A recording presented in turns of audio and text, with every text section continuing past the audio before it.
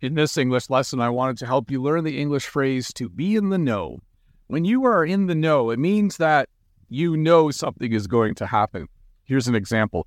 If I was planning a surprise birthday party for my mom, and if someone said, who all knows about this? I could say, well, my brother and sister are in the know. That means that they know that this party is going to happen. Maybe you're helping plan something at work and it's a top secret project and only certain people are supposed to know about it. Only certain people are allowed to be in the know about the project.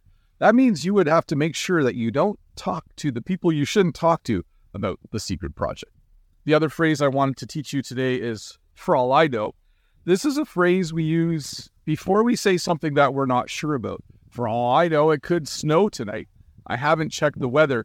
I don't have enough information to actually know if it's going to snow tonight. So I could start that phrase by saying, for all I know, it could snow tonight. For all I know, some of you only watch the first 10 seconds of my videos. I don't actually know if you watch the entire lesson. For all I know, maybe you just watch the first little bit and think, this one seems a little bit boring. So to review, to be in the know means that you do know about something that's going to happen. And it kind of implies that there's people who don't know what's going to happen. And for all I know is a phrase we use to introduce something that we're not sure about. For all I know, these leaves might all blow away tonight if it gets windy. I don't know if it's going to be windy or not, but it might. But hey, let's look at a comment from a previous video. This comment is from Tammy. Yes, you always go to great lengths to make online lessons for us, and all your lessons are a token of generosity. Thank you for your hard work. And my response, I do my best, but oddly, I just took a huge break on this channel. I'm back at it now. So yeah, I took a little bit of a break. Many of you have told me, I'm just putting the comment back in my pocket. Many of you have told me, don't apologize when you take a break, that I deserve to take breaks once in a while. So I'm not apologizing this time. But man, that was a long break. It was a week and a half, I think. But I got lots of work done. I'm in kind of a little bit of the tail end of a busy stretch at work. I do have parent-teacher interviews tonight. We sometimes call these learning conferences as well. So I do have to go back to school. I'm just home to make this video and have a little bit of supper. And then I'll head back in. I've talked about parent-teacher interviews before. This is where parents and sometimes students come in to talk about their learning. We're at about the midway point of the semester. I do work in a semester system, we would call it. So we're at the halfway point.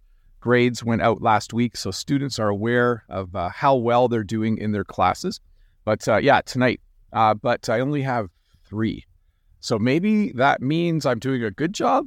Maybe that means no one wants to talk to me. I don't know. By the way, I think there's like 15 time slots, and I only have 3 interviews tonight. So my colleagues are a little jealous. Some of them have a full slate this evening.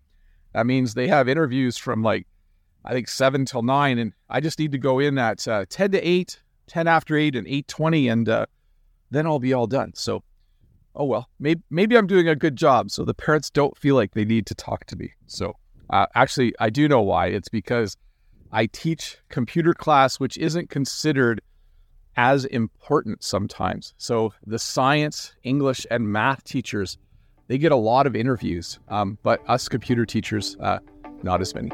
Anyways, thanks for watching. It's good to be back. I'll have another little English lesson ready for you in a couple days. Bye.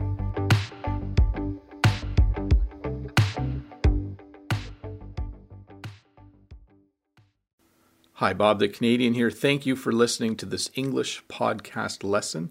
If you would like to support me in the work that I do as an online English teacher, please visit patreon.com/Bob the Canadian.